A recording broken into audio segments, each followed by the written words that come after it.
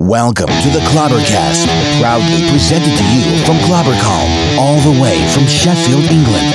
Ben, Glenn, take it away.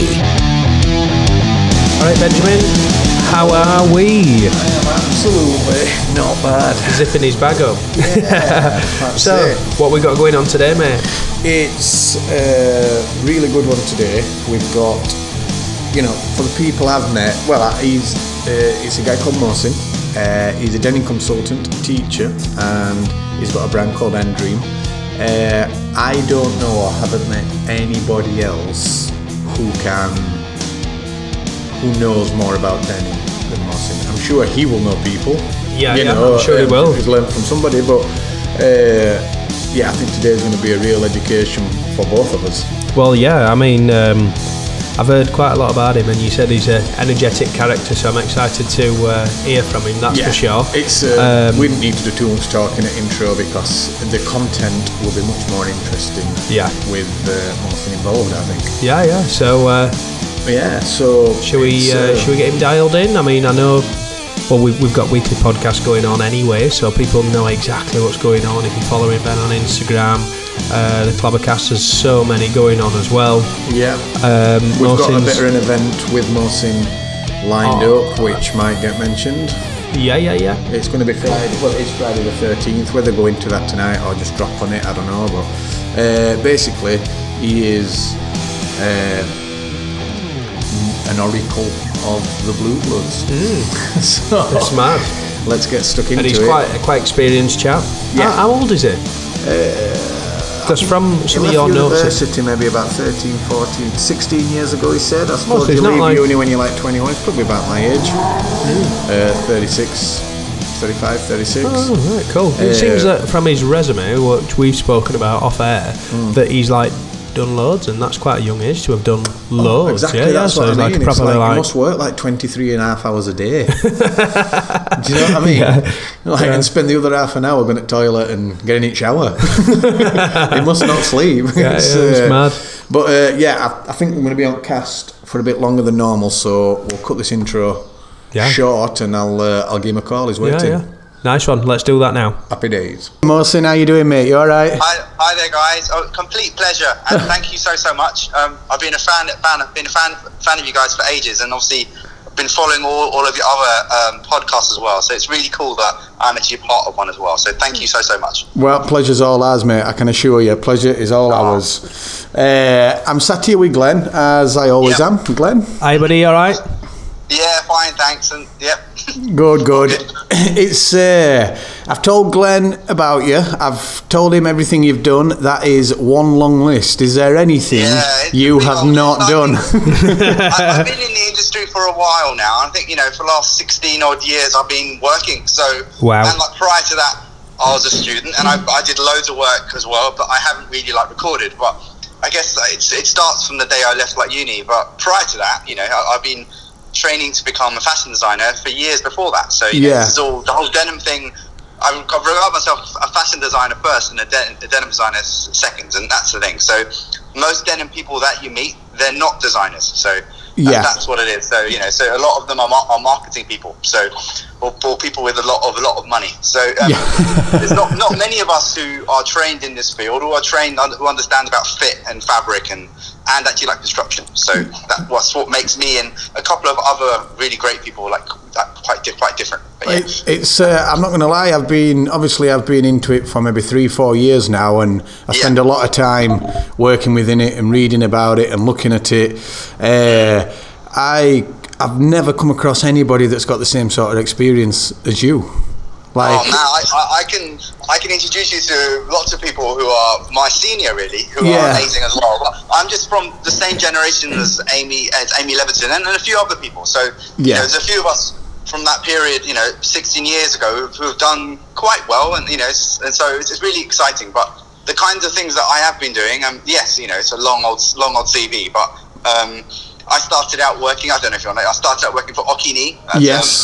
That was really cool. That's when they just started, and I came in as literally an intern and left as a senior designer. So I was managing all the Levi's collections and the Arisu collections, and that's where the whole denim bug really began. That's where it bit you.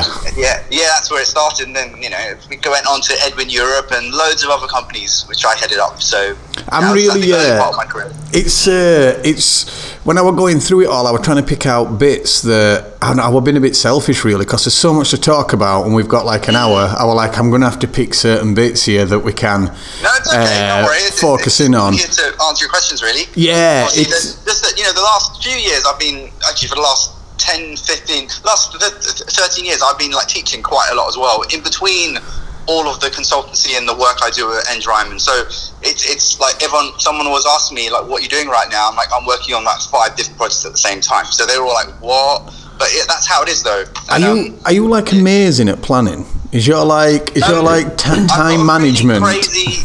People laugh at me. I've got a really crazy Excel spreadsheet document which I record everything that I'm doing. And I think David at Black Horse Lane saw it and laughed at me. He goes, you should use one of these Apple iCalendar things. I'm like, dude, it's too complicated. I'll have 15 different colours, and I'm actually a colourblind designer as well. So for me, it would just get very confusing. So I have got a system, and it works quite well. And I haven't let many people down, but I have once or twice couldn't be at the same place twice, or I committed myself to too many projects, but it hasn't messed up yet. No, it's massively impressive. I think you ought to take that Excel sheet, put it into print, and sell it. You could probably get on Tim Ferriss' podcast with it. Right now, we're at a period where it's like a lull period. I know it's not a lull period because Pity's just started, and and all these other major trade shows around the corner, but I do a lot of consultancy work with denim mills as well, and if we met you at like Kingpin. Yes. So Kingpin is kind of like the highlight of the year. It only happens twice a year. Then after that period, for about 2 months, all the consultancy doesn't happen. So I get around to doing my own thing again and do a lot of Endraime and a book, and I do loads of little things, and then it picks up again. So I think I'm going to get very busy again in the next few weeks. So I'm glad I'm glad we've pinched you now. Then. I would have been I would have been either in China or Turkey next week. It's a bit mental what's going on, but I'll talk you through it. What I'm doing, it's really funny. Go for it, mate. Let's start there. What is it now? You've mentioned Kingpins and the consultancy work. What comes after that then? Oh, okay. For the last 3-4 years, I've been. It just happened really randomly.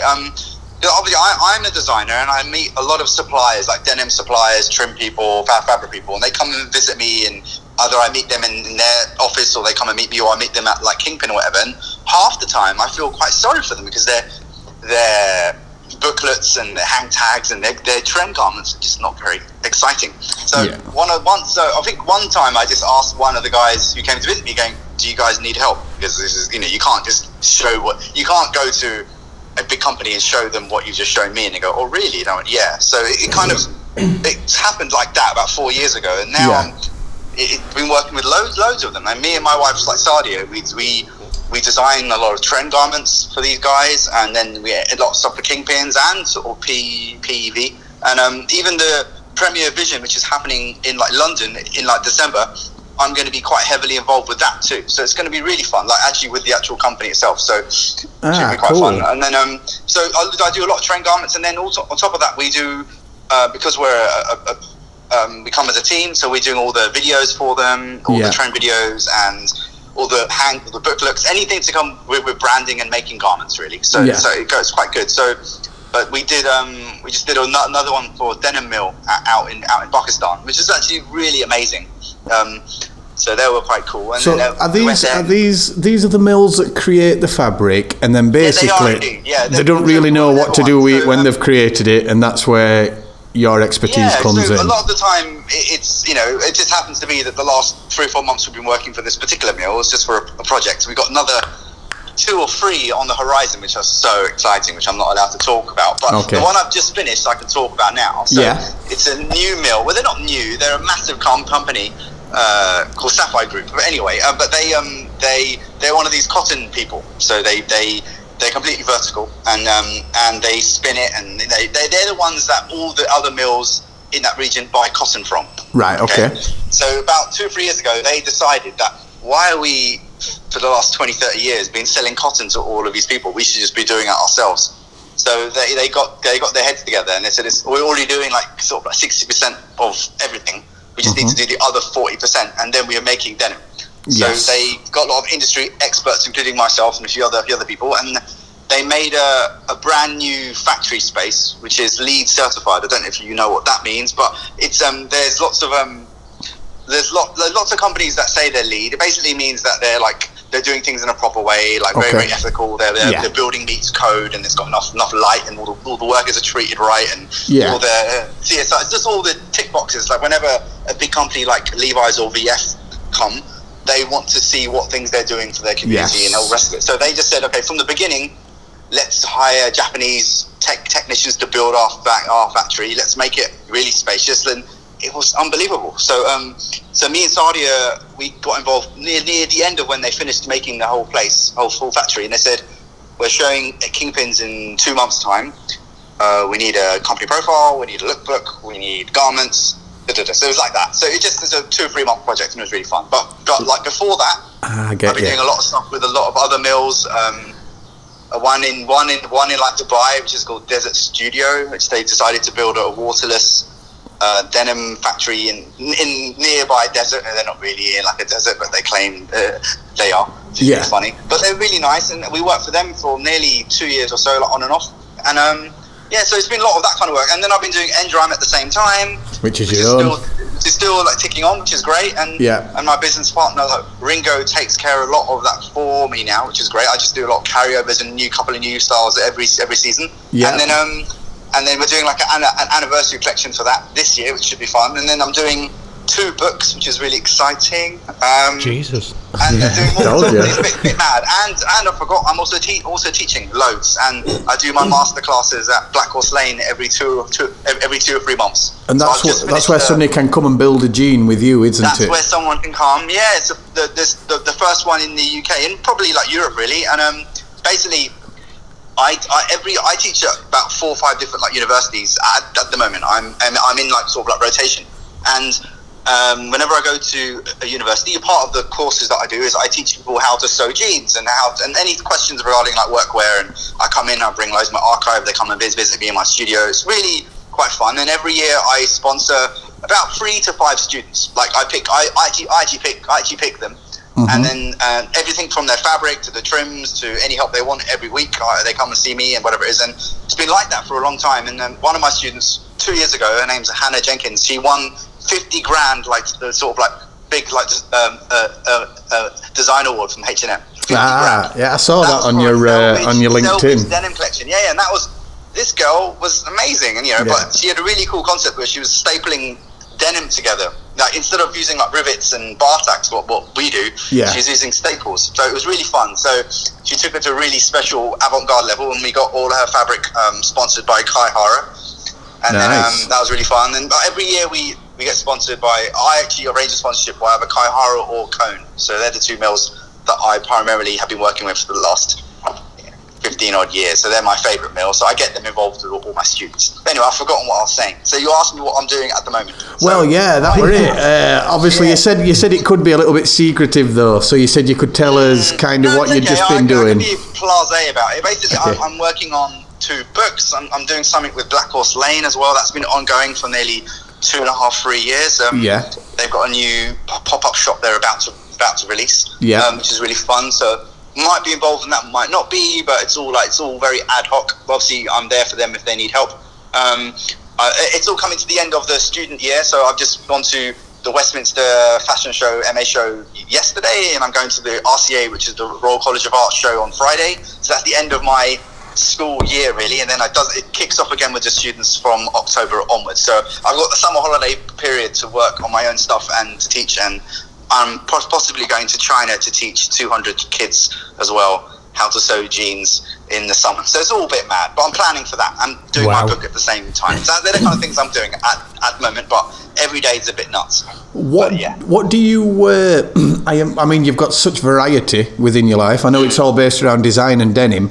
In my sort of head, when I looked at your LinkedIn profile and I watched your videos on Vimeo and everything like that, I kind of, in my head, I separated Mohsin up into 3 different guys. There were a guy that were a consultant, there were a guy that were a teacher, and there were a guy that were a designer that's got his own brand. Yeah, that's spot on. Yeah, spot on. I think what it is that I won't always be designing. I know it's a blasphemous thing to say, but it's I see myself in the end game being a lecturer or a teacher at some uni. So for me, I realised that very young. Like, okay, let's get involved with teaching and giving back, and because there's so much I've learned, and they don't teach this stuff at university. They don't teach you about denim.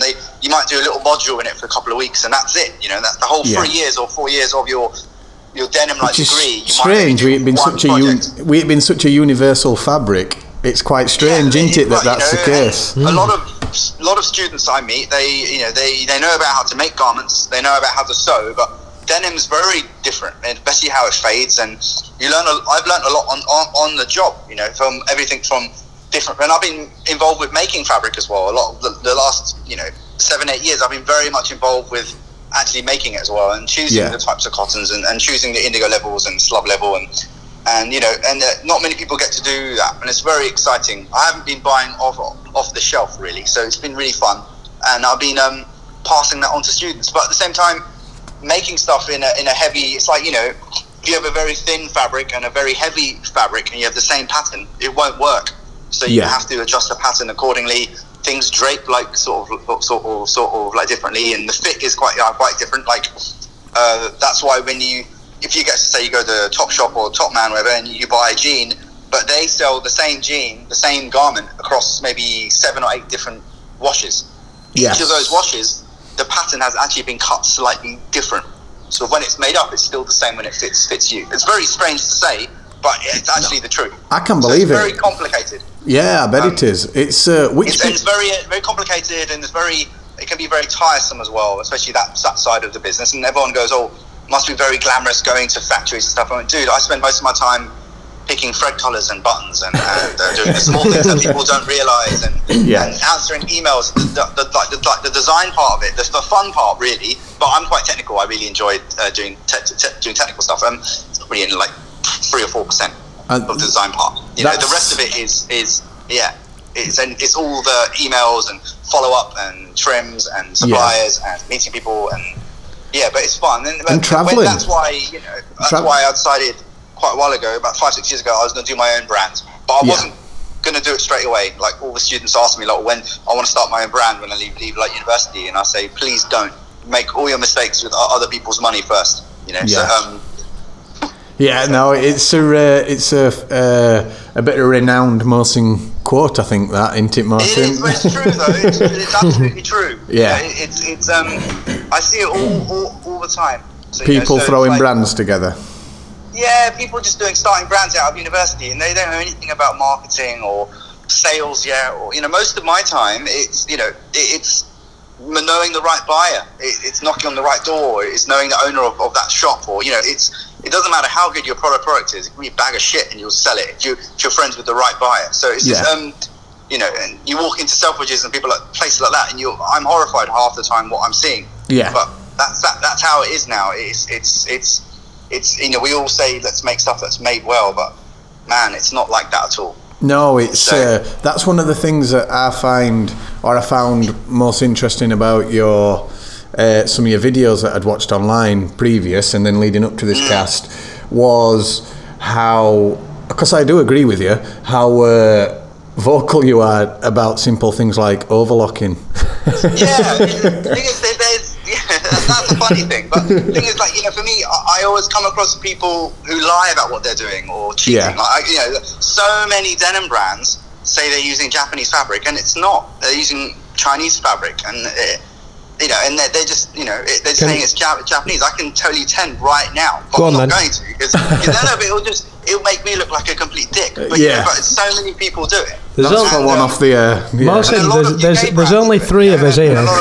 So it's very sad. There's only 3 of us here, Mohsin. You can definitely just tell us 10. A couple of thousand other people. Yeah, don't fall for it. I'm not here to make enemies. I'm at a stage in my life where I'm now teaching kids how to make jeans, and so it's my responsibility that when they say what denim should I use, I show them the stuff you can get everywhere. I show them the Chinese stuff. I show them the Pakistani Indian stuff, which is all amazing as well, and show them the Japanese stuff, which is at the pinnacle of it all. Then I show them lots of obscure stuff, which they would never have seen like that before. Just open their eyes up to it. Do you think the Chinese industry for producing denim kind of gets the raw end of the stick because of the way it's treated in the high street? Do you know what I mean? Yeah, so therefore it's associated. To be honest, I've just done some consultancy in like Bangladesh, which is everyone thinks, oh my god, it has a very negative connotation when you think about it, like slaves and God knows, lots of people making stuff really cheaply. But what I've seen is quite amazing. But they do treat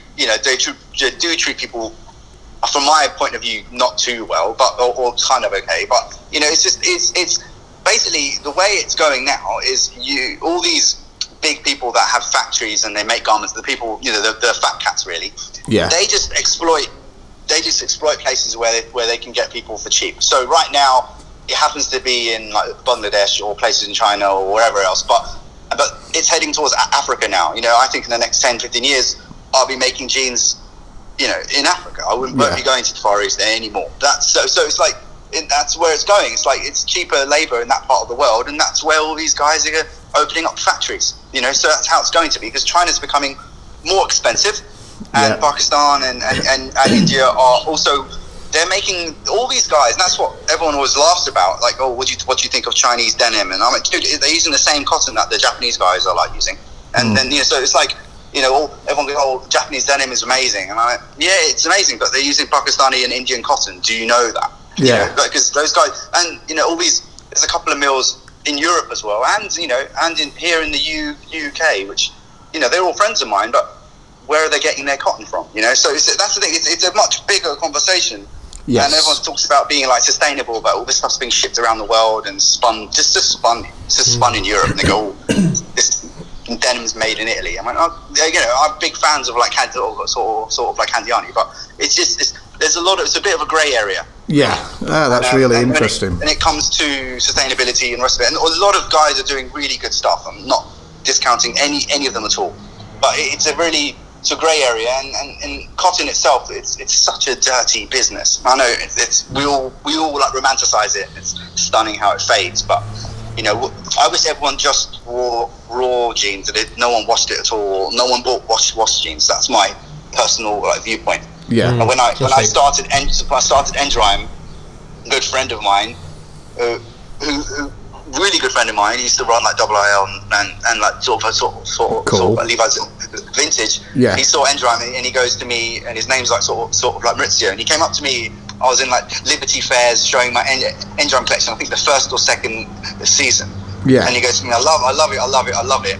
Don't do any washes, just keep it all raw. And I was like, really? And he goes, yeah. Just why are you wasting your time with washing treatments? I get excited about how things wear down. So of course, I've got an archive of, I've lost count, 800 gone, maybe more, 1,000 or so. Honestly, I keep on buying it every month. I'm buying loads. I just stopped counting. Yeah. And all I do is I collect washing garments or washed garments, because a lot of consultancy that I do is based on washing treatments. So I go and work for a mill, and they go, hey, we're going to go and visit Abercrombie & Fitch in next 2 weeks' time. Can you bring like 30 exciting washes from your archive, and we'll try and replicate them on some of our finishes, So it's a bit that kind of work that I'm doing as well, which is really fun for me. And so I get to, use a lot of my archive and show people my archive too. Yeah, that's really cool. What you asked, but you asked me about Chinese stuff. I'm a big fan of it. Having been out to China, start of my career, I was going out to China, and I've always liked that part of the world. I also used to live in Asia. I used to live in Singapore for that's nearly like 3.5 years, and I used to head up like DKNY Jeans as well, and their office was based in Singapore and Hong Kong, and I was based out there. I'm big fan of that part of the world, and a lot of warm feelings when I think of the Far East. So, what was it like? That were another thing I was going to ask you. What's you've headed up DKNY. That's right. You've done a lot of work with Edwin, who are obviously not the same as DKNY. That's the very start of my career, but yeah, I was there. It was like a seasonal project, but at that time they'd got rid of the whole design team. It was nothing like what the company is now, and there was another fella and me. There's another guy who hired me. His name's like Millet, sort of like Monfrin, quite well known in the industry, and he hired me, and it was a season. It ended up being like 9 months or so, and it wasn't for me. But while I was there, the things that I did there, they're still using to now. So it's we kind of made their blocks, so it's And that's DKNY, isn't it? Yeah. No, that's sort of like Edwin. Oh, is it? DKNY. Right. Yeah, okay. at like DKNY Jeans, I was hired because they had got rid of the whole like New York design team, and the lady who owns it is a lady called Mrs. Ong, who owns lots of other. She's really quite big actually, and she owns like resorts and with Donna Karen. It's kind of like but she owns the license of like DKNY Jeans, and she ended up saying, well, all the problems, we make everything in Asia. We can't have the design team in New York. It doesn't make any sense. Let's move the design team to Asia. So, and it does really work. Worked really good actually. So basically, every month we were going to the factories. It was like if you ever speak to a designer who works in Europe, they might go to the factory once a season and once a year, and it might be only for like a week. And they'll only visit the factory for maybe 2 hours, and that's it. But for me, I was already out in Asia, and if there was a problem, and they always were, instead of sending a long email with pictures and explaining what the problem is, I would just fly there. I'll take a 2-hour flight. I'll be at the factory that morning, afternoon, go through all the details, or they'll come and visit me. And it was like that. So it worked really well. And while I was there, all the sales were really cool, and everything was amazing. But all these good things come to an end, and we came to a 3.5 year period, and we had an opportunity to stay with the company. They were moving their office to Hong Kong. We were in Singapore. And they said, well, you can either come to the Hong Kong office, where you have to sign another agreement, and you'll be locked down for a little while longer, or we'll pay for you to go home, and we'll pay you off, and we'll pay a container as well. So as soon as I found out that they were paying for a like container, that's when I started buying like machines, and it's really funny because in my agreement, it's quite funny. In my agreement, it said everything in my apartment they'll ship back for me, and I had a little condo, 2-bedroom condo in Singapore, one of these. But I bought maybe 10 sewing machines, and I wheeled them in. Very cheeky, but that's when I started Endrime. So so to me, it's like I realized at that point it was at the 10-year mark, and I said to myself, okay, I've worked for so many companies now. It's about time that I should have a go, at least doing a concept of my own, and not working for other people. No one really had heard of me or known of me up until that point. I was one of the designers that keeps my head down, and I know many designers in the industry who are senior to me who have still kept their head down. They're the heads of all these companies, but many people don't know about them. But they, people like myself would know who they are. But they've decided, no, I'm not going to do my own thing. I'm just going to carry on working for these big companies and just do great products and go home and start a family and the rest of it. So but for me, it was a big risk. But I said, I'm going to have a go at doing Endrime. But at the same time, Timberland came knocking as well. So, I read that. So what did Timberland have you in doing? So I was there again for nearly a 3-year period. Actually, I started at Timberland soon after I started Endrime, and I met with the president of VF at the time, and they had a policy where you couldn't have your own brand and do it at the same. It was weird actually. Most of these big companies, I think, even like sort of like Ralph Lauren and these American companies, they say, we love what you're doing, Mohsin, but if you came and worked for us, you would have to stop your own company. You can't do both. Okay. So it's a very they see it as a conflict. And when I was meeting with the guys at Timberland or VF, I said to them, guys, what I'm doing at Endrime is completely different to what I'll be doing with you. It's like, you buy fabrics that are $2 to $3 a meter. I'm buying fabrics that are $15 to $20 a meter.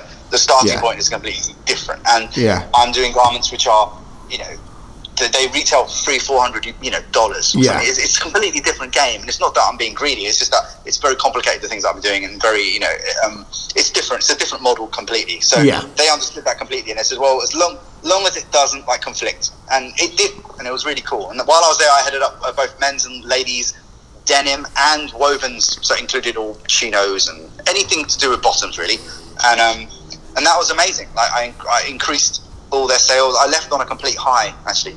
That's brilliant. Endrime started really becoming a lot more complicated, where I was invited to a lot of trade shows. Sort of like CC show in Japan was happening, and and there's loads of other shows happening, and I was using all my days off at Timberland to do it all, but it just got too complicated, and I had to make a decision. And then that's when I thought 4 years ago that okay, it's better to just be a consultant now, so I can still do N-Drime, and then I can do all this other consultancy and do more teaching, and then that's how it started really. So it all happened about 3 or 4 years ago, but N-Drime kicked off about 6 years ago. So it all started getting complicated about 3 years ago when too much stuff was going on and I had to give up Timberland, which is quite sad. Yeah, I see. I've got a quick question for you. Well, 2 questions actually. Who's your favourite brand that you've worked on and what project? And also, is there another brand out there that you'd really like to work with, such as because of their sustainability or their current products, or great question. I think the best brand I work for, I would have to say, is like Timberland. Cool. It's the only company that I really enjoy, only because of the CSR and the people were amazing, and it's the first company where it was based in London. It wasn't very far away from where I lived at the time, and I found it very like rewarding, and I was very much appreciated there, and I'll speak to anyone and they go, no, let's get Mohsin in and get him to give us an opinion on what, so there were lots of good people there who were very amazing, but they said no, so they really appreciated me, and I really liked it there, and I was very sad to let it go. And then the brand that I love, there's many brands that I like, obviously the obvious ones are Capital or whatever, but I think the brand that I would love to do any collaboration with or something will probably be a Japanese brand called like John Bull. I don't know if you've heard of them. I've heard of them, but I don't know anything about them. I've not heard of them. Oh, dude, they're amazing, and they do very smart, tailored denim pieces, beautiful shirts. They do, they're a denim brand at heart, but they do just beautifully cut garments, and it goes back to the 90s in some respects. It's very, very, very, very different. But there's only a couple of brands that I wear outside of my own, but that is one of the brands that I do like. But yeah, I've even been to their own factory as well in like Kojima. So I'm friends with them too. Right. So a lot of everyone that I like, I'm not one of the people that likes to piss people off, but I tend to introduce myself to people that I admire, and then half the time I go to the factories and share knowledge. And there's a couple of really great designers that I'm really good friends with, like Ben in Canada, and he's that sort of Ben, like I think Via Pian, I can't pronounce his name, bless him, but he Via Pian, and he's an amazing guy as well. And I did a project with him. That was actually a really good project. I was consulting for a mill called Garsim, and they that's about 2 or 3 years ago, and they had made the world's heaviest denim at this time. I think it was close to 38 ounce or 30. They told me 42 ounce at the time that we kind of did. Anyway, it ended up being 38 ounce, which is really beat the Naked and Famous record. But to be honest, if anyone does the calculations, they can beat it again. It just comes down to clever numbers and spinning the cotton in a certain way. And if you happen to be an owner of a denim mill, which I know many. It's like but these guys were like saying, hey, we want to prove to people that we're amazing. And I said to them, for funny, they said we want to make the world's heaviest denim, and I went to them, why do you want to do that? It doesn't make sense. I've that denim that Naked and Famous did, which is really, really like quite like remarkable. It's like a carpet. It's unwearable. They just did it to prove a point, and so these guys were also saying we just want to beat the record. I'm like, well, if you want to beat the record, let's try and do it then. So so they did the calculations, and I was there when they spun it, and then they only made like about 10 meters of this fabric. I sent 3 meters of it to Ben in Canada. He happened to be in Bangkok still, so he was this. I think this is the very last project he did before he moved home to Toronto. And I spoke to Ben. I said, Ben, I can't sew with this fabric. I said, it will actually destroy it will actually fuck up my machines, because I'm a collector of vintage machines, just like Ben. There's a few of us all around the world, and we've become quite friends on Instagram. There's not many of us who collect vintage machinery and sew with it and teach people how to do it. So I spoke to Ben, and Ben goes to me, all right, I said to him, how about if we do this? I'll get the mill to pay you, and you make a small collection for this mill. And then I'll do my own thing as well at the same time, and then I'll photograph it, and I'll be a collaboration of some sort. So that's the way it ended up being. So it was a collaboration between myself, him, and a company called Garsim. And then so Ben actually made the world's heaviest jean. So, so that exists somewhere then? It does. We made 2 pairs. The factory made one. They made a shit job of it, and then and Ben made the other one, and then I made a denim banner as well, based on that fabric. Which is really funny. And it's based on as like a homage to like a Japanese banner. And we got a guy. This is a Pakistani mill, so we got a guy with like a mustache, and he was drinking a cup of tea, and there was an eagle on his shoulder, very much like the sunrise banner that Levi's have from the 50s. Yeah. But we did a Pakistani version of one. It was really funny.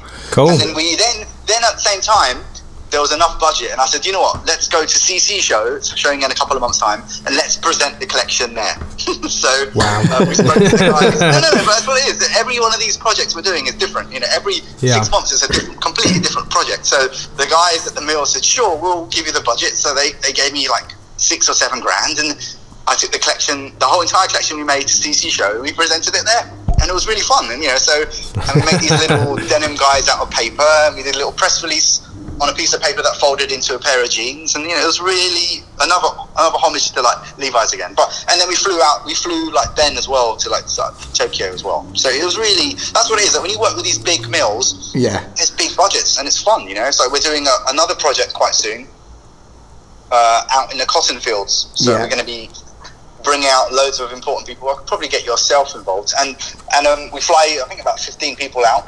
And then we're going to show them the cotton fields and how they do it, or how the ginning process is done. Yeah. Because not many people get to see a cotton harvest, So no, it sounds amazing, mate. So so loads of little projects like that I'm involved with, which is really fun, and it helps me learn more about the whole business of denim production more. Even though I think I know quite a lot about it, but I'm still learning. So and something that I've learned in the last few years is that we can't be using cotton forever. So cotton's it's a dirty business as well. So we need to come up with other fibres. Really, that's the conclusion that I've raised now. Is the actively work going off to create these other fibres? Yes, there is. It's quite people have been using hemp and other man-made fibres, but something that people have realised not recently, but in the last 10 years or so, is like if you bury a pair of jeans in the ground. It's made out of cotton, and then you dig it back up again. A lot of it's gone, it's because it's made out of cotton. It's made out of natural materials. Only like the rivets and some things might be left, but they might have all like deteriorated. But now, so many companies, like nearly every single company, is using polyester. Even big denim brands that I admire, they're not even using 100% cotton anymore. So they're using a lot of polyester mixes in their denim. But nothing wrong with it, because everyone wants something that's comfortable and it stretches around you. A lot of men are doing it now as well. A lot of men want to just wear stretch jeans, which is fine. But the problem is, this stuff, it gets into the environment, it gets into the water system, it doesn't really like deteriorate. So it's a real problem. Yeah, it's a global problem. But the material it's made from. So it's a very dirty business we're in. And a lot of denim people who are a lot senior to me, who've been in the game 30 years more, they will come to the conclusion that we spent 30, 40 years like destroying the planet. Now we want to try and figure out a way of doing it that we're not. So a lot of these really cool denim people who are heading up amazing companies now, are heading up a lot of denim mills as well. A lot of these experts are trying to figure out ways of making denim in a way that's a lot more like sustainable. And it's not just a trend thing. It's actually, they feel very guilty because they made so much money from it, and they're like, fuck, we can't carry on doing this. We're destroying the planet. So that's good. My generation now is where we have to carry that on. I see. Doing what we're doing. But as I said, not all of us are just going to wear raw jeans the whole time. So we have to come up with another fibre, a different fibre that doesn't pollute the environment or doesn't use as much water to make it. That's what it is. Of course.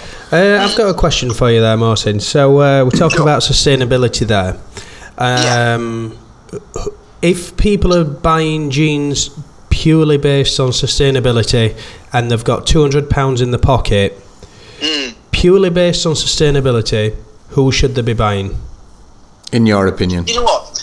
A lot of companies, even a lot of these high street companies as well, they're all going for the sustainability angle, and they're saying if you like return a pair of jeans, you get a discount off your next one, and they're recycling, and they're saying they're going to recycle them and put it into the next jean. That's not really possible. It is in a way, but you have to be really linked up to a good factory. There's another really great mill Another one in Pakistan, there's loads of them doing it, but another one called Artistic, and they're based in Karachi, and they're one of the only mills that completely can recycle a pair of jeans that are bound to fibre again, you know, and then to respin it to cotton. They're one of the only ones.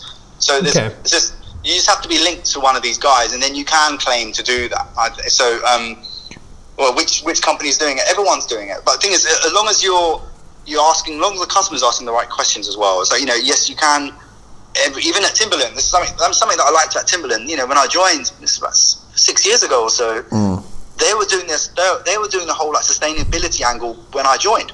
You know, no one was doing it. They were like saying, Mohsin, 50% of your collection has to be sustainable. Otherwise, it's not going to be allowed in the range. That includes the hang tags and the buttons and the fabric itself. And I remember having an argument with the marketing person about this, because obviously, you know, this has come from a marketing point. You know, some marketing guy wants to just put it in a press release saying our collection is sustainable. But I remember having an argument about it because I had chosen this fabric from Cone Mills. I think this is when they just released that denim, which is made from recycled bottles. I don't know if you remember it. But 5 years ago or so. And we tried to use it at Timberland, and I think one of my pictures when I got the job at the time is like, what fabric should we be using in the next collection? And I said, dude, Cone have just released this fabric. I think like Levi's had a exclusivity on it for a year or maybe a season. Now the exclusivity's run off. We can be one of the first companies to use it. So I got the fabric in, we sampled it, and then the marketing guy stopped it and they said, Mohsin, this fabric is not 50% sustainable. And I said to them, guys, do you understand how fabrics are made? I said to them, you know, so I started laughing. I said, guys, it's more of a 70-30 thing. You know, I don't know if you knew warp and the wefts, right? And it's like more like 30%, 35% goes on the horizontal, which is the white part, and then the rest of it's on the indigo part, which is going up and down, really. And then I said to them, the recycled element of it is only on the weft, which is about 30%.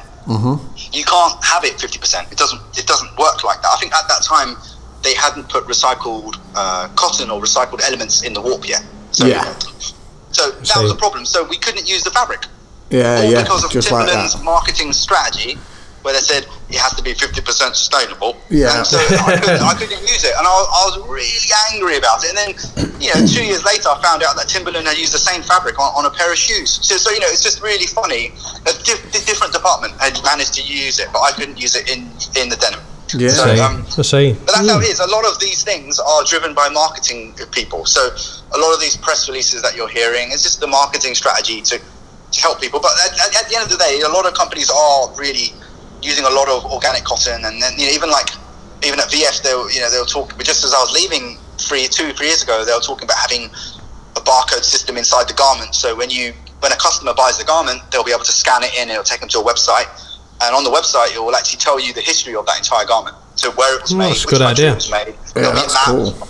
And there'll be, but that's the way it's going. That is the way it's going. I've been in conferences only 2 weeks ago where they were showing this same thing, but real time, where the guy had the garment made and he had the code inside the garment, and you type the code into a special website, and then it took you a map of the world, and that you could see everything where the garment was made, and you had pictures of the factory. Then you see where it was spun, and pictures of the factory and the location and the person actually sewing it, and it was mad. But that's interesting. That's the problem. But that's the way it's really going. But I think the problem is now is that all these small factories, because I make garments as well, and if someone expected me to, Mohsin, can you have a system like that integrated into your garment? I'm like, dude, it will cost me thousands of pounds to do that, and I would have to, every single garment, I have garments made in different parts of the world, right, and different trims come from someplace or whatever. I'd have to go to that factory and take a picture, then I'll have to get a certificate proving that this picture's not fake, and it's that kind of world. So I have to hire it. So that's the problem that these companies are going now, is that they want to be sustainable, but there is a system in place, but it's very expensive, and at the end of the day, Primark or whatever it is, they still want to sell that jean for 12 quid, but they want it to be sustainable. So that's because I also work for a lot of high street people, which people don't know, from everyone. So it's like I'm dealing with lots of things like, how can we make this sustainable? How can we make this more transparent? I'm like, okay, well, the best thing is you can use like sustainable cotton. You can work with a mill that's LEED certified. You know, like I said earlier. So you know that garment, the fabric has been made in an environment where it's completely cool and you know everything's, you know, it's that's what it is. I've seen some real shit factories. I've seen some amazing ones, and in the last few years I've been seeing some really amazing ones. So that's what it is. I've seen both ends of the spectrum now. So it's just helping people and advising other people what they should be doing. I see. I don't know what your question was. I'm so sorry. No, that's good. It's fine. We're enjoying it. Yeah, we're just being educated. I was saying, you know, I could talk forever. Like 1 hour is not enough. I did a presentation in Bangladesh for 2 hours of me talking straight. Yeah, I can't believe it. It took me an hour to read your LinkedIn. But the thing was, it was like 120 slides, and you know, all original slides. They're not nicked of other people. So they're pictures that I take, and everyone was like, "Fuck me!" And can I get a copy of this presentation? And I went, "Not really." Have you got a big enough Dropbox? Most of the time, I do give away everything, but the last few years, I've been a bit careful. One guy said, "Can I have a copy of what you gave?" And I went, actually no, because you know, this is my livelihood now. Definitely. You can like record everything I'm saying. You can record the whole presentation if you want, but I can't give away my PDF anymore. But you can, if you're clever enough, you can just go online and just print screen it whenever you see it. Exactly. Of course. If you're clever enough, you can do that. But yeah. Sorry, what was your question? No. So I've got a question jumping back 10 mins. Okay. Because we talked about, obviously, the world's heaviest denim. In your opinion, because my opinions are very, very different, because I'm pretty new to this. I'm new to raw denim since podcast 1 started, Clobbercast 1 started, and I had nothing but 20 quid H&M jeans. Which is fine, you know. It's as long as it's, you know, if that's all you can afford, and if you're happy with it, if you're happy with the fit, you know, not everyone should be wearing expensive stuff. I think what it is that I shifted to more selvage fabrics probably when I started working at Okini. So after I left university, and when I got educated about selvage fabric, I started, you know, let's go home and look at all the denim I've got, and I realized everything I had was shit. Or I regarded as crap, you know. It was a real eye opener for me. I think it was really upsetting. I was like realizing that everything I had was made not really good. Well, that's where Glenn is now, I think. Yeah, well, but you know, even when I started learning about construction and machinery and how things should be made, and you know how things should be finished. When you make garments, you should hide your raw seams, and you know you shouldn't have overlocking, and all these things I learned as a student. So obviously, when I started making garments, or when I started making garments for big companies, they said, "Oh, just cut corners and make it quick." And I went, "No." So even when I started at Okini, I was making garments with gold binding, and I was doing really strange things that I had cost in. I was having lots of arguments with merchandisers about how things should be finished. Yeah, and for me, it's all about hanger appeal as well, you know. Yeah, and definitely. Something's folded up, or when it's hung up in a way, and you see the insides of it. It's just fuck me. It's like, it's horrible. So let's just spend a little bit more energy and make it slightly better, and then the person who wears it will feel really happy that they got something that's, you know, especially men. Men feel, most good menswear, and all the details are hidden. You know, that's it. It's to be honest, I could geek out with you about that for ages, but you know you've got that special piece of selvage which no one can see, but you feel great that you got it. You know, so it's like exactly that. All these small things. So I've learned that a lot from my education, and then I took that further when I worked for other brands, and then when I came to my own brand, it's all about hiding everything and doing everything in a mental way. Like I designed the first couple of Engerime dreams I designed. I made them so people couldn't copy them. But I know it's a stupid thing to say. They're just very difficult to make. You have to use so many different machines to do it. You have to, the pocket's shown with like 2 different machines.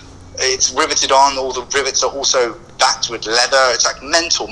This is when, you know, there's a couple of other brands doing it. There's a good friend of mine, like Jason, like sort of like Denham in Amsterdam. But a lot of brands were making jeans in a way that they just want to make things right. They want to make things properly. And that's what it was. And, you know, it wasn't about making things that people couldn't copy. I just wanted to, when I started making jeans for the first time, my own jeans, I said, okay, and I tell this to students, is like, okay, what don't you like about it? And let's start there. So I said, okay, I don't like the way how the waistband is made. You know, if you look at a pair of jeans that are with a chain stitch construction, and I love the chain stitch waistband machine, nothing wrong with it. But when you get to the end of the process, you have to stop, and then you have to tuck it back in, and you have to use another machine called a lock stitch machine to finish it, and it becomes a bit messy. So it's like, I said, okay, how can I make that better? So I came up with a turn back kind of way, and And I said, okay, I'm not a fan of yokes, so let's do like dart manipulation, and I want to use, I just looked at every single bit of the jean and enhanced it. That's all I did. And I said, because I used to work at like Levi's, I did lots of Levi's collaborations, so I learned about their construction, and so I just learned a lot from other brands. And I said, okay, how can I make it better? Then you could put all that together into one brand. Because nothing's really changed. If you pick up a pair of jeans from the 40s, it's the same as what you would buy now. And there's nothing wrong with that, and we shouldn't change it. But the method of how it's been made, because up until that point, this is when Levi's and all these bigger companies had already streamlined their production. You must understand that. If you look at a pair of jeans from 1910 and look at a pair of jeans from 1940, it's completely different how it's even been made. Yeah. And the stuff that's made in the early, the 1910 period is 50 times better. Like how it's made, like construction. Really? It still looks like the same, but it's made so much better. So all I'm done is I've been looking at the past a lot. I've been looking at early workwear, stuff that predates denim from before 1873, and it's when Levi's made their very first blue jean, but we all think it's 1872 now. But it dates keep on changing. Is that because of the pattern, the patent? That's because of the patent, yeah. But they were making workwear way before that, but it wasn't blue. It was made out of duck. But but there were lots of companies doing it at the same time, and everyone forgets about those. Everyone just thinks about the three main giants, the Levi's, Leans, and Wranglers, but there were 10, 15 others also making workwear as well, and they're just as like important. So, and because all these other become like, there's a company called Boss of the Road, which is now owned by Lee, and Lee bought all their patents. So it's like, but they don't do much with it anymore. A lot of respect to Lee and like Wrangler, but they're always, it's like tech companies. They buy up. When a company goes down, they buy up all their patents and they sit on them, so no one else can use them. Kind of like that. So these big companies buy up other companies, so to either kill them off, or to buy the competition, or to just sit on their, and to use some of their technology. To cherry pick it, basically. Yeah, anyway, I'm sorry, I've forgotten what the question was. I didn't actually get to my question on that time. But no, you're absolutely fine. It's just a really quick question, because we talked about like the heaviest denim that there can be. Oh yeah, heaviest denim. When Ben first kitted me up, I got Naked and Famous jeans. Great guys. I'm actually friends with those guys. And they're really fun. I've got them on now, and they're definitely, I have to say, bear in mind, I knew Ben because I used to work with him many years ago in 2005, 2006 in a vintage store. And then we reconnected because I got some Red Wing boots from ASOS, and they were massive. So I was like, where can I need to, return these. I need to go and get some local, try them on. And then I knew of Ben's store, reconnected. And then we went from there. Started working together. Obviously marketing and talking, reconnecting, beers, as you do. And my first entry into it all, because first of all, there was a lot to learn. But Ben thought, how better to learn rather than live on air, speaking to people from around the world. You guys are asking all these questions, which a lot of people wouldn't ask. You guys just asking, okay, how's it done? Well, that's what I like about you guys a lot. That's like I literally knew nothing, and I was speaking to the guys. Like I was speaking to Greg from the LA Denim Hangs. I was speaking to Dom from Red Wing and all this sort of stuff. Like, yeah, but I don't get it. Why are you paying 200 quid for jeans? Like, I paid 20 quid from H&M and all that sort of stuff. It's mad. But, like, going back to it, like, I could definitely afford to do it, but I never could justify it. But then, anyway, fast forward. This is, like, my life story for the last 6 months going on. But when Ben put me in these Naked and Famous jeans, he said, these are a perfect jean for you to start with. And entry level gym, a bit like a nudie or something like that. So they're what? 12 ounce stretch. Got a bit of stretch, 2% elastine. They wear really well. For me, when I got them on, and I drove home from the store, I was like, I'll just leave them on. I drove home from the store. It was a 20-minute drive home, and it was the most uncomfortable drive I have ever made in my life. And I thought, what the hell? I felt like Ben had put Pringles. But how are they now, though? Because when I tell amazing. Like literally, I literally wear them. every single day. Within a few days, or even a few hours, it will open up. Sometimes, I tell people to buy jeans and to just I tell people when they buy jeans, it's like, make sure you can't do the top button up. That's what I said that in store. Yeah. Well, I got these jeans up. It's all easy, as long as you can get the fly buttons up, or at least one or two of them, then it will be fine. You know, I teach people how to make jeans as well. You know, I've taught so many people, like a couple of hundred people now, individually how to make jeans. I love them. They're the best thing I've bought, apart from all my RGT things, because I love RGT. But I'm trying to get to my question, and my question is, because I'm trying to spit it out now, go on. Is like, what weight becomes just ridiculous? Because in my opinion, again, okay, I've tried. I can tell you. Go on, you do it. For me, anything beyond 16 ounce, it's very heavy, and unless you're an avid rider of a motorcycle and you want that slight protection, to be honest, anything beyond 18 is a bit silly. That's my point of view. But I've used very heavy denim as well. I've used more, quite heavy fabrics, but people have asked for it. But me as a wearer of denim, anything beyond 16, I don't want to. I don't personally want to wear. But that's my personal opinion. But, I've designed very heavy denim and I work with it, and it's fun. It's fun doing it because it's a challenge, isn't it? So, because the whole reason we made these super heavy jeans with Ben in Canada was because he was friends with another guy who owned a factory that sells sewing machines. So there's a link there, and he goes, you know what? I'll just go to this guy, and I'll use a lot of his carpet machines, carpet sergers, all these crazy machines that you use for carpet when you sew carpets together, and I'll use one of those couple of machines to sew this pair of jeans with. And I went, fantastic. He goes, I'm not going to risk it with my machine. So he took it to the factory. There's pictures of him making it, and it's remarkable. It's so difficult to use because it's like cardboard. So if you see a sewing machine, you can't bend it, you can't do all these things with it because it's so hard. And Ben did it. He made this jean. It was amazing.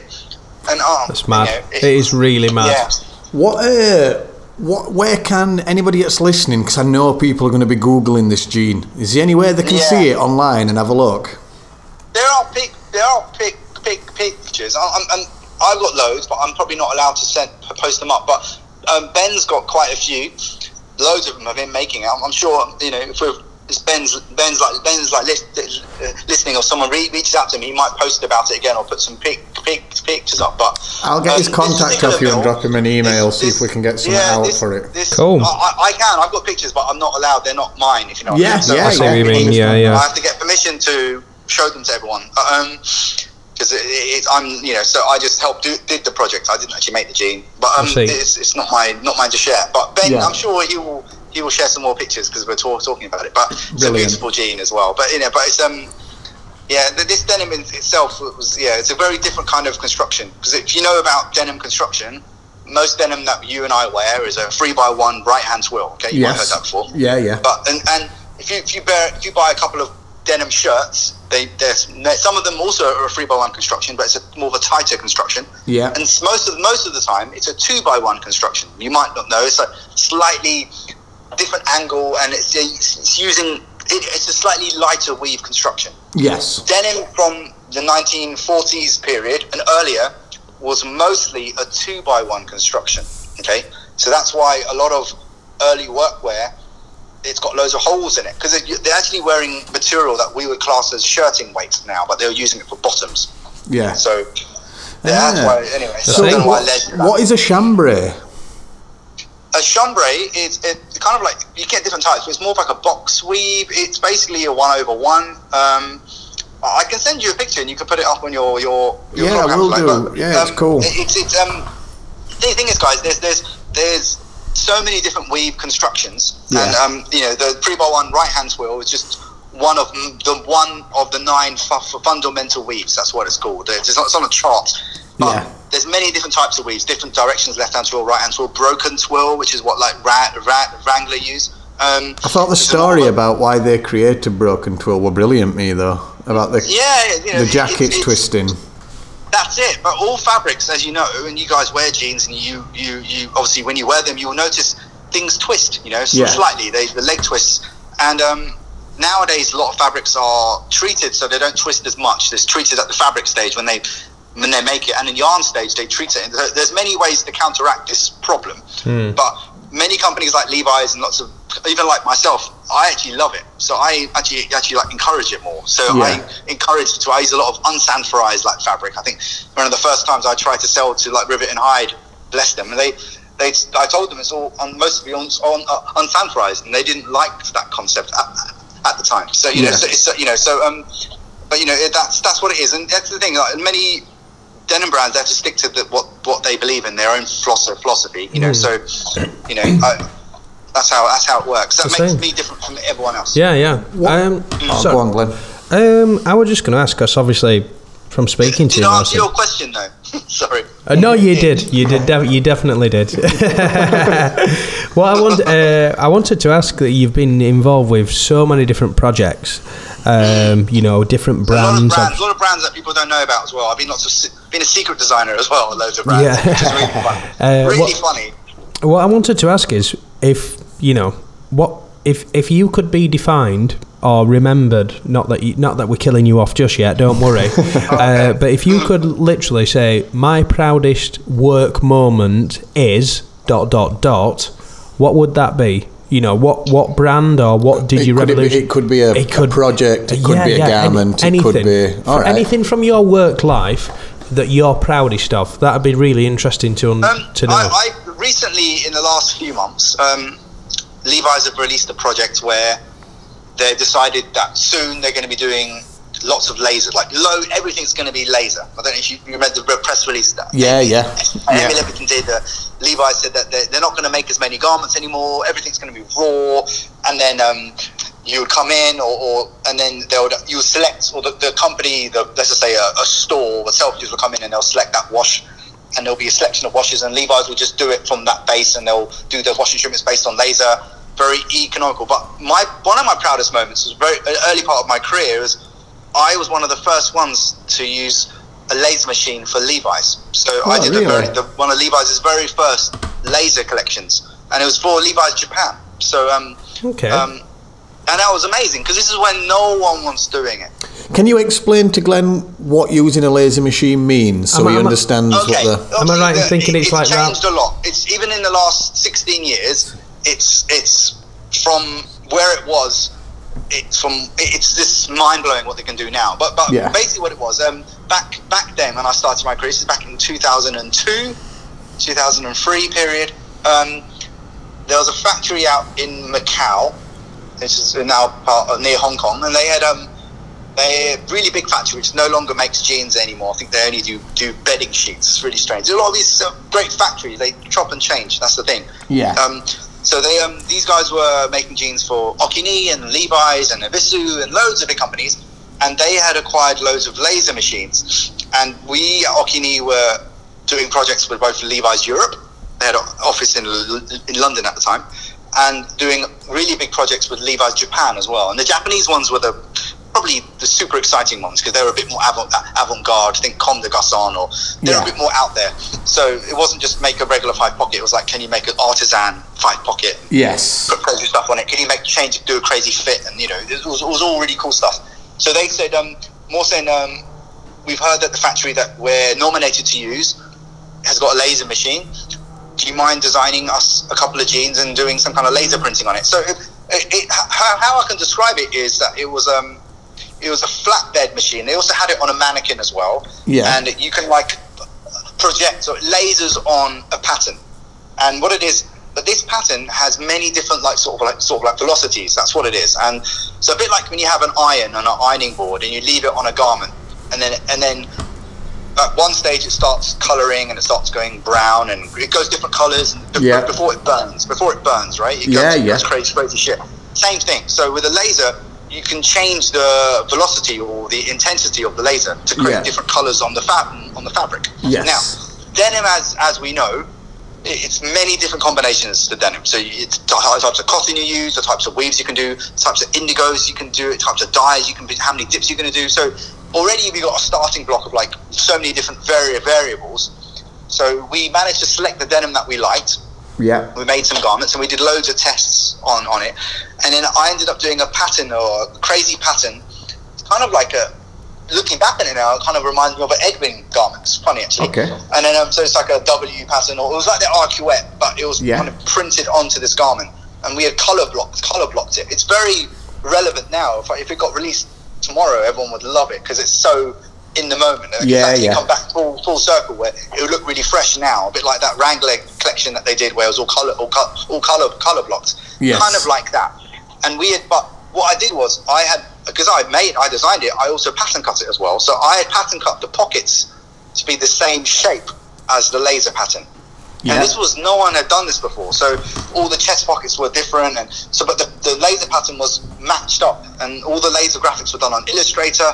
I did the patterns also. It was all 1-to-1. So I controlled all of it. And in the end, we did it on some Levi's vintage, on an LBC collection as well. We actually did it on too. So that sold out as well. I think I only made 100 pieces. I have two of the pieces still in my archive from that period. Brilliant. That's probably one of my favourite. That's my very early part of my career. But I think for me now, it's more about educating. I really get a lot of. I really enjoy teaching, and it's really fun. And I really enjoy teaching kids, and they are kids. A 16-year-old, 17-year-old kid, or a newbie at university in the first year who doesn't know anything about denim, and I explain them about cotton concepts, construction, denim history.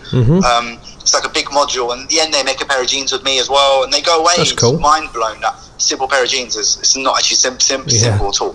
So so you mentioned their entry level, which brings me on to my next question.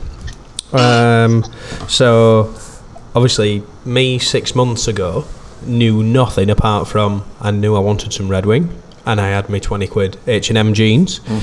That's fine. Nothing wrong with that at all, honestly. But what I'm going to say is say, for example, if somebody comes to you and says, look, I'm new to this, I need to be bedded in slowly. What jeans and what jacket would you put them in as an entry level? And then the same question, how would you establish that this guy, fast forward 10, 20 years, a proper denim head, how would you identify him? What jacket and what jeans would he be wearing? So a full-on denim head, what would he be wearing? And how different would that be to someone who's just entering the raw denim market? What I would do, and what I do also, is I introduce people, I do it from a historical point of view. So I'll show them the early Levi's jeans from the 1870s period up until nowadays, what everyone copies, right? Everyone copies the 1947 Levi's, the main block really. And then I'll show them other versions that Lee have done and Wrangler have done, and then I go into Japanese brands like Stevenson overalls or something else, which is like a modern take on that, and then I'll figure out if they want to go slightly more cowboy or whatever. Not cowboy, but if they want to be more heritage, or if they want to be more modern, and then I would introduce them to a lot of modern brands like Denham or something like that, because a lot of these great brands, even my own brand, there's great people making jeans, but you can still get an entry jean for 90 quid to 110 quid quite easily from those types of brands. But so if they can't afford it, then I'll say, okay, well, go to Top Man or something, because at the end of the day, the designers who are working there, and I'm friends with them all, they're also from the same thinking pot as me, so they also get influenced by the same sort of brands. But they're just working to margins, aren't they? And Naked and Famous or whatever you're saying, they're a great brand, because they, so but they're all about fabric as well. So you can learn. Denim is a very geeky thing, and that's the thing. It's like we all get excited about the geeky side of it, the fabric side of it. And then it comes to the shape. A lot of men now are very particular about how things fit now, and even pocket position. I remember someone trying on a pair of jeans and hated it because the pocket position was too low. It's really interesting the way menswear is really going. Yeah. And but I don't know if I answered your question, but I'll start them off slow. But I'll introduce them from a historical point of view, and I'll explain to them. I wouldn't just say you should go with I don't know, the Tellison one, because they're amazing. But you could go there as well. But that'd be a great jean. But it's I've all got about some of them ones. well. And a lot of these brands, a lot of these bigger brands, especially when it comes to women's wear as well, it's like sometimes it's always better, instead of buying that Stella McCartney jean, which is amazing, but you could go to a high street equivalent and you could get a similar kind of shape. You know, that's what a lot of girls ask me, what jeans should I, what's the best fit at the moment? And I'll say, to be honest, probably a Topshop for you or something, because they're just spot on. All the fabrics that they're using as well are ethical, and they're using mills that are in Turkey and other places, which their standards are, you know, the same fabric that a high street brand would use is the same fabric that would be in a Prada jean that retails for 600 quid. That's crazy. That's a real thing here. So that's the thing. It's like it's the same fabric, really it is, but it's just cut differently or whatever. But most of these high street guys are really on it now, so fast. You know, the stuff I've been doing recently for some of I was doing stuff for Zara 6 months ago, and it's shocking. It's shocking. You know, a trend. And it's all trend work as well. It's like, we want to do this kind of jean. Okay, so let's pattern cut one and let's get something similar. So it's a different kind of work. Can it be like rewarding? Yes, but it was also quite soul destroying at the same time, working for these bigger companies. Yeah. But you know, because it is just so fast and it's so fast paced. And I know, that's what everybody. Working with a smaller, having your own company like Timberland, or even my own brand, Angel or Timberland, is like, these companies are, even though they're fast, they're a bit slow as well. So something that you would see in Timberland, if it just came out now, they would have designed it, no joke, like a good year and a half ago earlier. So they're not that close to the season as, let's just say, a high street company would be. And a lot of these companies, they're producing stuff, they're doing things that are more closer to the season. So to be more like, it's more effective, basically, isn't it? It's a lot more fashion and not style. It's only because that, you know, if you want to have a sustainable jean, let's just say, let's talk about sustainability. I want this denim, and it has to be made ethical, and it has to be using this special cotton that's been done in a really amazing environment. But it's slower to make because it takes longer to produce. You know, there are problems when you become really sustainable. You know, it's not sustainable either. Well, it's like that price triangle, isn't it? Speed.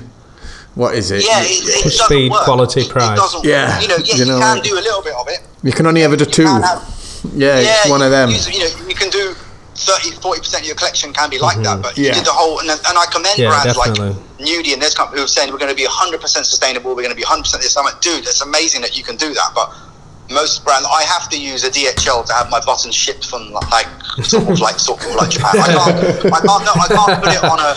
I need that button tomorrow. You know, I can't wait for 2 months for a ship. I understand. In the cheapest method and the slowest method to get it to me in the UK. It doesn't work like that. So, just on that, Mohsin, regarding like certain brands when it comes to sustainability and kind of their claims, and I'm not going to ask you to mention any brands at all because we don't want to get. I'm trying to be so careful.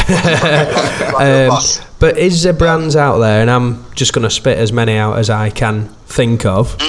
So Naked and Famous, Tellison, Eat Dust, whoever they might be out there. They're all friends of mine. Everyone you just made is there kind of big raw denim companies out there? Not obviously mention any of those, but is there big brands out there where you kind of like burn a little bit inside because they make certain claims or they're not as sustainable as what they say that they are, and you see that they're doing really well falsely? Is there any smoke and mirrors when it comes to raw denim? And not asking any to put anybody on that spot, but it's a simple yes or no. Is there brands out there? Because there must be.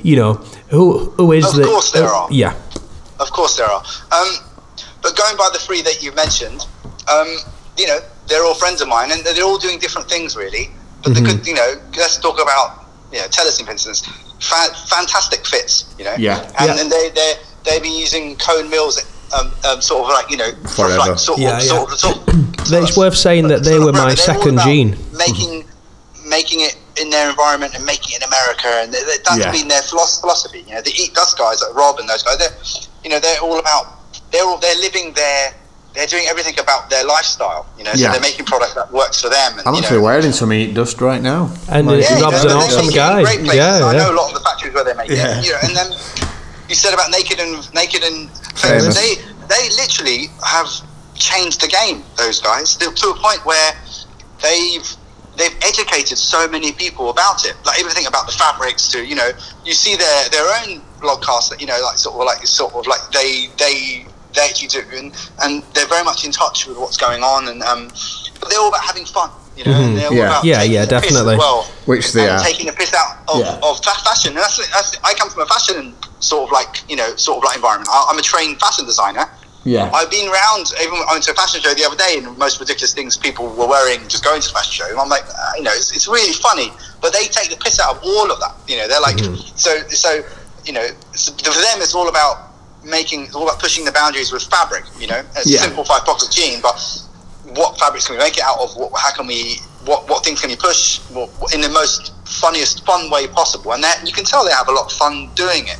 And to be honest, it's quite accessible. It's not that expensive. You know, it's you know, I remember speaking to them and they were like, dude, you know, because I expected them to give away a lot of stuff, going, oh, you must give away your product to certain people, and going, dude, we don't at all. No. People actually buy it from us. We don't do any product placement. So I went, that's fantastic. You know, so for me, I just don't like brands. Okay, there's a new brand come about quite recently.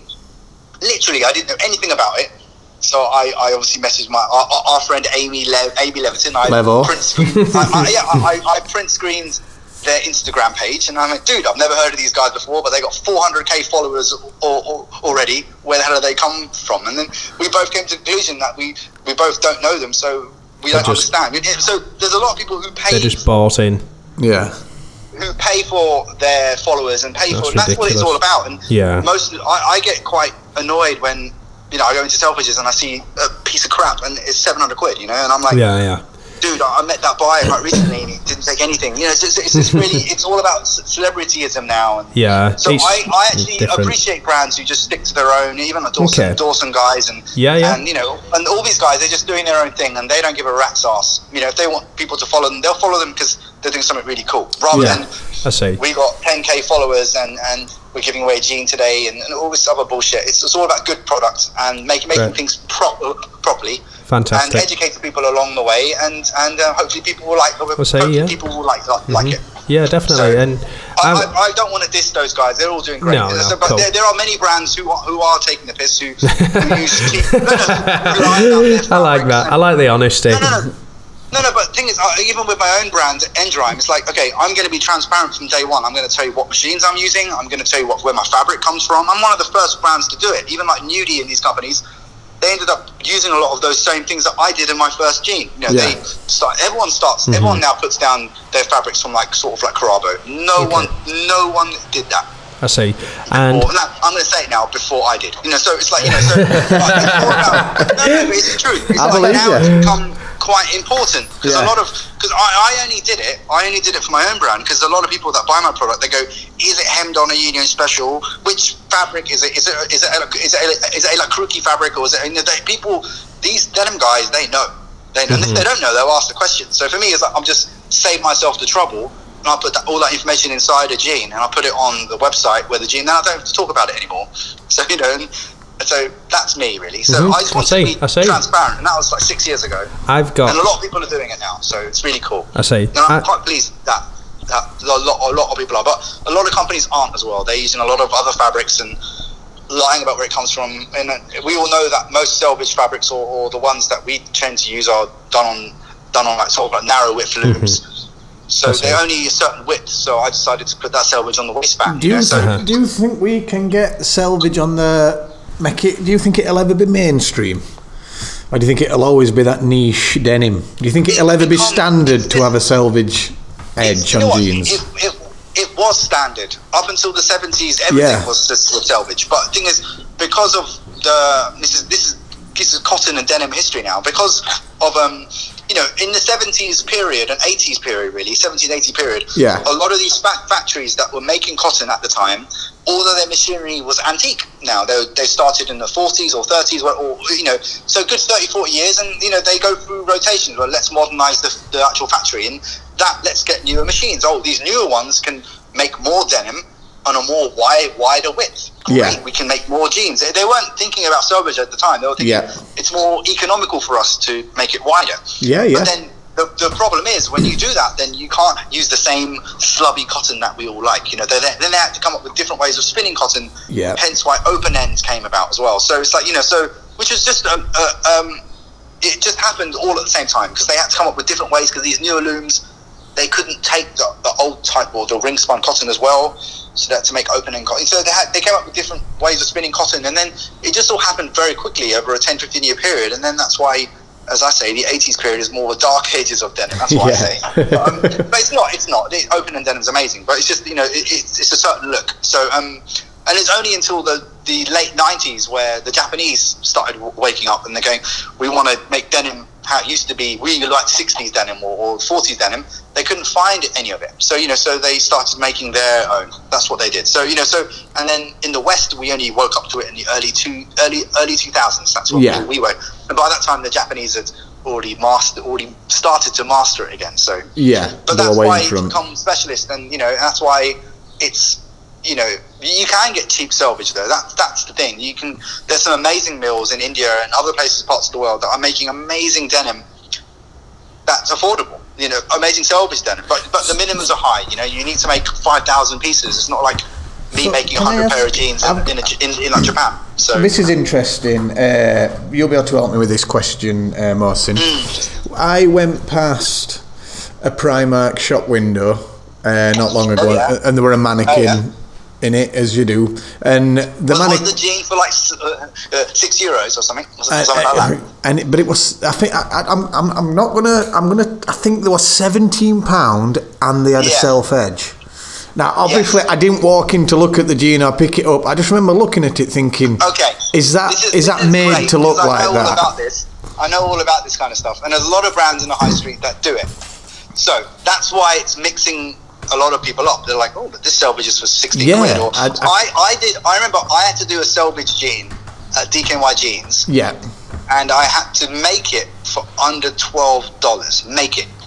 Right. Okay, so probably retailed for 40 or 50 quid. But what I mean is that's what my task was, that we want this, strip it all back, overlock the fuck out of it, make it as cheap as possible, but the outside of it has to be a selvage, and it has to be a selvage with a chain to the bottom. You know, and it has to have a coin pocket. It was all the main constructions of a Levi jean. But what Primark and a lot of other companies do is a lot of high street, a lot of British companies do it, man. Shit, I'm gonna put my foot in it. A lot of people in the last 5-6 years, a lot of UK companies have been using a wide width loom. Yeah. And they've been kind of faking their selvage.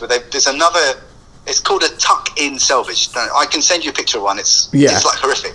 So basically, what it is, it still has an overlocked edge. Look, it's a machine that makes wide width, so it's 1.5 meters wide or whatever. Yeah. And then it's another like machine on the end of both sides of it. Yeah. And it basically weaves on a selvage strip. Right. Get you. And the seam line, the join for this weave selvage strip and the denim is roughly 1 centimeter or 1.5 centimeters away from the edge, which happens to be the sewing line of where you sew your jean together. Yeah. So a lot of people don't realise that some UK denim and some European denim, like loads of brands like from Jack and Jones, loads of people. It's a fake selvage. A lot of fake selvage, which ends up, and then you can make. So you can actually make it. You can use the whole width of the denim. So you can put a whole jean on, and it's super cheap to make as well. Wow. And so that's what's confusing the market. So then because what it confused me, and now working it. Because you have to have a really keen eye. You have to be in the denim business who actually make cotton and make to understand. Looking at it very closely with a sharp eye. I look at denim through a pick glass, one of these magnifying glasses, and I count it. Yeah. I do that kind of work where I tell a mill I want this kind of construction, and I count it, and I tell them how to make it and what construction I want, and they go off and make it. So through a pick glass, actually from the naked eye, if you've got a keen eye, you can actually tell if it's been.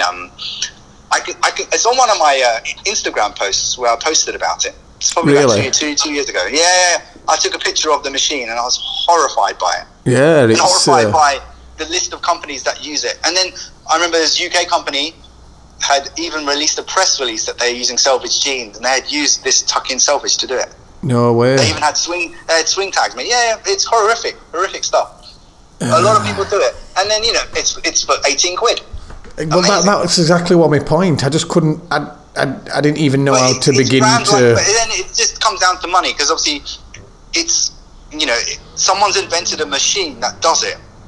Yeah. Why don't you just get a salvage loom instead? And it's just so backwards. And then I've seen even like Long John and like Walter from his blog. He's a great friend of mine, and he often posts pictures of like horrific things he's finding. He sort of found a gene. When I've come across this a lot, where you turn it inside out and it's got a salvage strip, maybe like, I don't know, 10 centimeters up, and then they've actually put a bit of salvage strip there, because people want that turned up. And I can understand it on kids wear. You want to do a kid's gene, and have a bit of fun, but not on a gene where it's advertised. It's false advertising, and those companies are just it's shocking. Yeah. We've seen it all. So basically, it is false. That's the one. That was the thing that I couldn't get my head around. Like tuck-in salvage. If you Google it, you might see it. But not many people talk about it. But it's horrific, and it's a lot of these.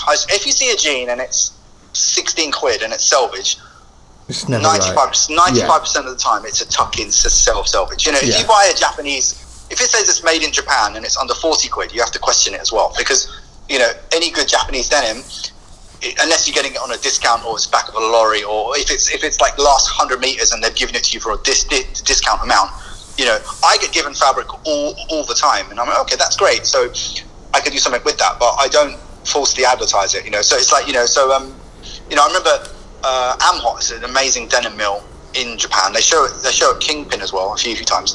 Yeah. I went to their office in Hong Kong. I happened to go there. I was in Hong Kong, went to their office to see their new fabric range, and they had, like, no joke, about 10 rolls of this fabric on the floor. Okay. Yeah. And they made it into an installation. It's really funny. Then I went back there six months later, and it was the same 10 was still there, and had dust on it at this stage. And I said to the guy, the agent, who was a friend of mine, I said to him, dude, what's with those rolls? And he went, oh, dude, not J-Brand, it was another big company like that had just cancelled the order. All right. There's actually a fault in the fabric, a fault in it. And I said, what's the fault? And the guy smirked at me. He goes, it's not a fault. It's just, an imperfection. So I said, oh, dude, that's amazing. Let me look at it. And then, it had these imperfections, kind of like little slub patterns, and they're very like irregular. But the QC, the quality control guy at this company, had decided that it's a fault. It's a mistake in the fabric. So he cancelled the whole order. He cancelled the whole lot. So these poor this small Japanese denim company, they're doing quite well, but but still, it's a lot of money. It's a lot of money. They'd lost it, and it's been sitting there for nearly 6-7 months. I'm like, dude, what are you going to do with it? I said, we're probably going to burn it.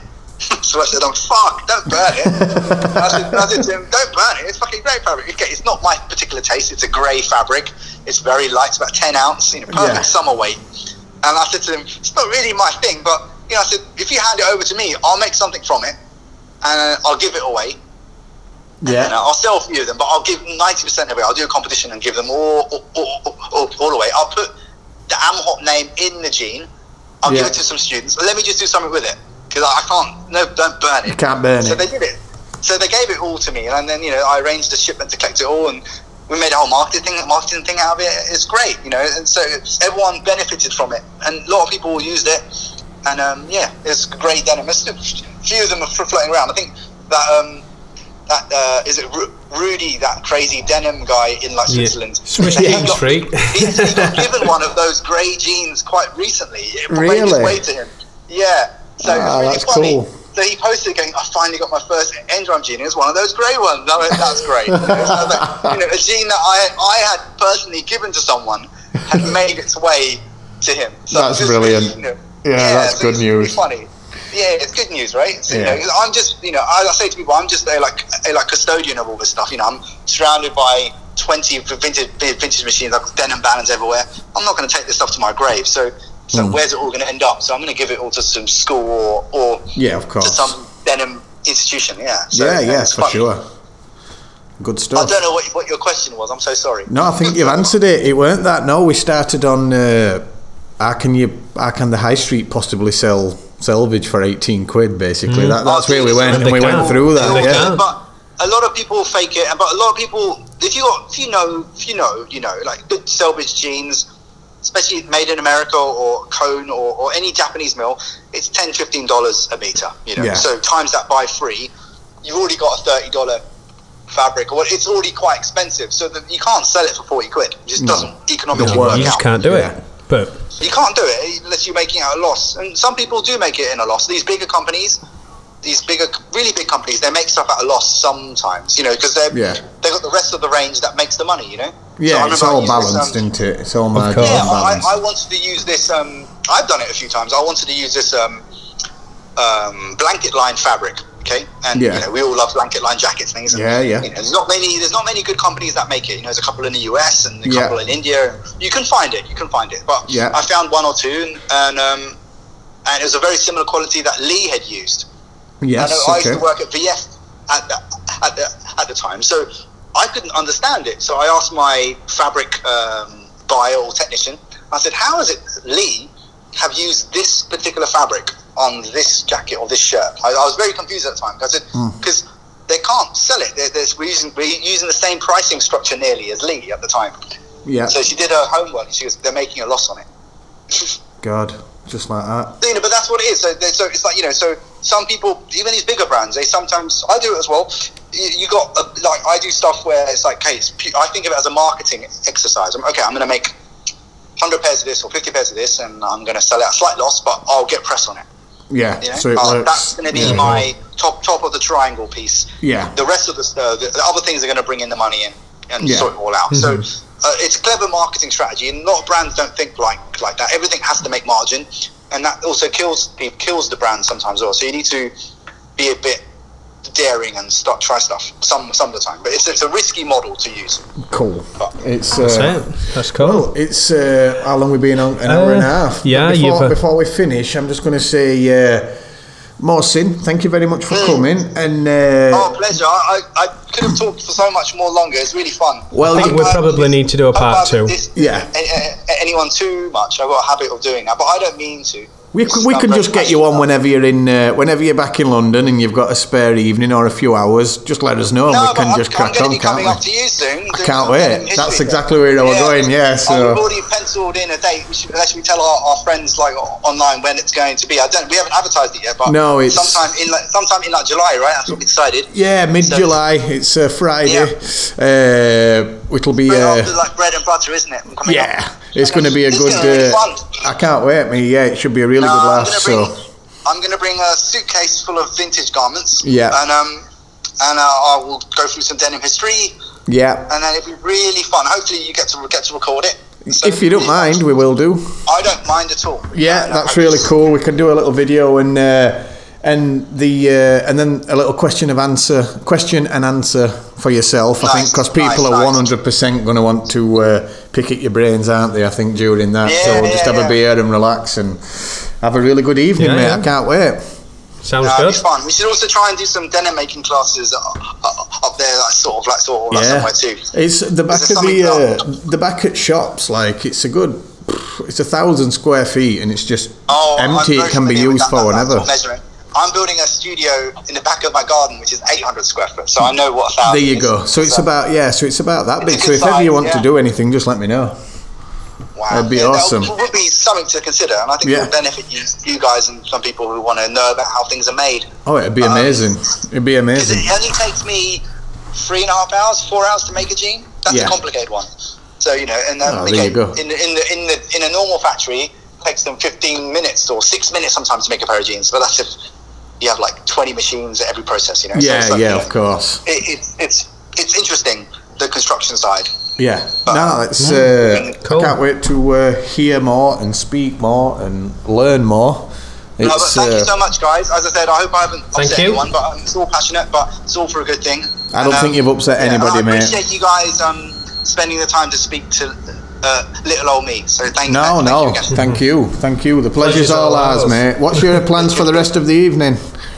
Oh God, I'm gonna make dinner. Yeah. And I'm designing my own studio currently. That's what we're doing. Yeah. And I'm planning next couple of trips. I'm going to China quite soon. So there's a couple of big things. I'm doing my book as well. So I've been doing that as well. So I didn't talk about it, but that's something that I've been doing for a while. We'll get you. We do a book launch next. Yeah, we'll do one on your books when they're ready. That'd be brilliant. Yeah, that'd be good. Brilliant. That'd be really good. Perfect. Yeah. No. Cool. Anyway, thank you so much, guys. Very, very kind. No problem you are, mate. You take care. Have a lovely evening, and I'll Cheers, speak to you soon. Bye. Take care.